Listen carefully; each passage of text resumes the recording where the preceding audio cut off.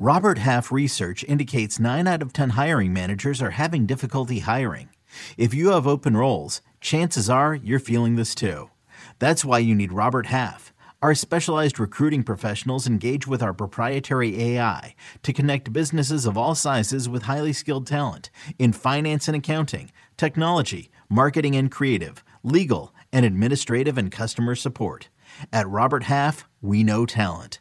Visit roberthalf.com today. On May 23rd, I want to go back to normal. What's normal? the Paramount Plus original series, Evil, returns. We've already hunted werewolves, demons. And now what? A baby Antichrist? Okie dokie. Prepare yourself You will not beat us. for the end. I have visions of hell. Make it stop, make it shut up. You're not gonna survive this. Evil, the final season, streaming May 23rd, only on Paramount Plus. Let's preview the NFC South next on Fantasy Football Today in 5. Welcome to FFT in 5. I'm Chris Towers. I'm here with Adam Azer, and over the next couple of weeks, we're going to go around the NFL previewing every division. We're going to give you, quick little 5-minute previews, so we're not going to get everything. But what we want to do is maybe try to pick a division winner, go through the biggest question for each division, and then we'll give you a sleeper, a breakout, and a bust for each division. And today, as I said, we're talking about the NFC South, which is not the best division in the NFL. I think uncharitable folks might say it's the worst division in the NFL. And certainly from a fantasy perspective, there's not a ton to be excited about. I'm picking the Falcons to win this division, but I don't feel particularly confident in it. I mean, we had a sub 500 division winner in the NFC South last year. I think the Saints are also a contender. I can't really see the Panthers or Buccaneers winning the division. What do you think, Adam? I could see the Buccaneers winning the division. They do have a lot of experience on defense. I can't see the Panthers doing it. I'm going to take the Saints, though.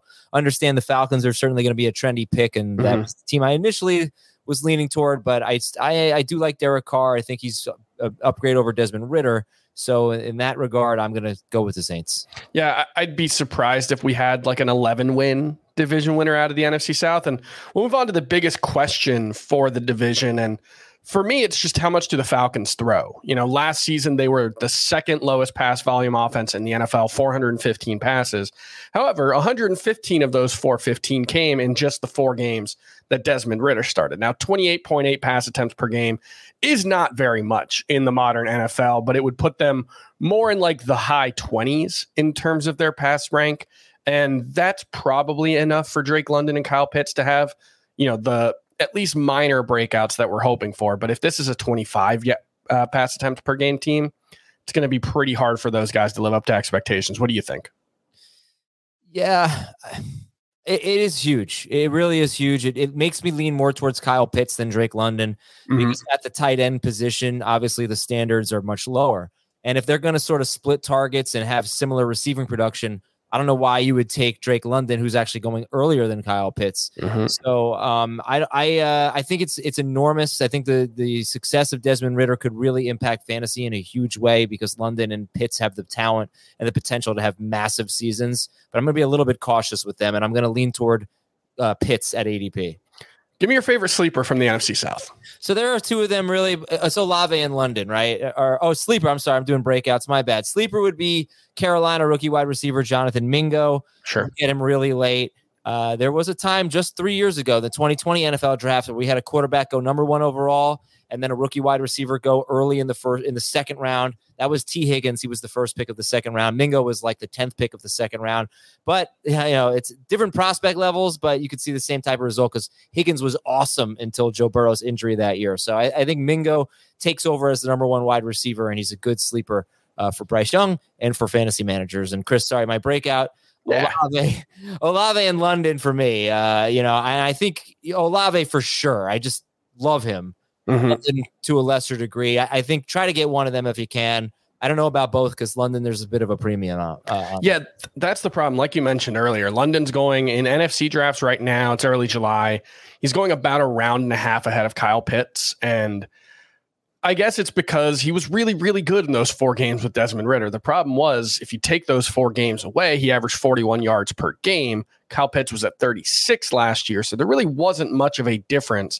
And obviously, we didn't get to see Kyle Pitts with Desmond Ridder, so we don't know what that would look like. But in a vacuum, I like Drake London, just not necessarily, in terms of what he costs and what he's likely to give you. Who's a bust from this division? So I'm going to go with Mike Evans, even though his ADP is pretty low. He's a round 7 pick right now, but he's right after Kyle Pitts, before Treylon Burks, before James Conner, but before Darren Waller. So some younger players with some, not Waller, but Burks, for example, Kadarius Toney, some players with some bigger upside, Jordan Addison. I just don't see how Mike Evans has a really meaningful, impactful fantasy season. Could he get to 1,000 yards again? Sure. Maybe 7 touchdowns, something like that. I don't see consistent production from him. I don't see huge target volume. Like Godwin's going to lead the team in targets. So I'm out on Evans. Yeah, this is one where Tampa Bay, obviously losing Tom Brady, they were the pass heaviest offense in the NFL last season, one of the pass heaviest in NFL history. And Mike Evans and Chris Godwin were both good, but not exactly elite in that circumstance. And then now the circumstance with either Baker Mayfield or Kyle Trask likely to be much, much worse. I can see, like you said, a situation where Mike Evans' end of year numbers, like he's like wide receiver 24 overall, but the path to get there is like 4 big games and he's basically useless the rest of the way. Maybe like Adam Thielen in 2020 when he scored a bunch of touchdowns still, but wasn't particularly good otherwise. I think something like that, but even worse for Mike Evans, where, if you get 50 yards in a game from him, that's probably a pretty good outcome. So I don't think it's going to be particularly pretty for Mike Evans this season. I agree with that. And that's going to do it for FFT and 5. We'll be back tomorrow to continue previewing the divisions. We'll have the NFC West for you tomorrow. We'll see you then.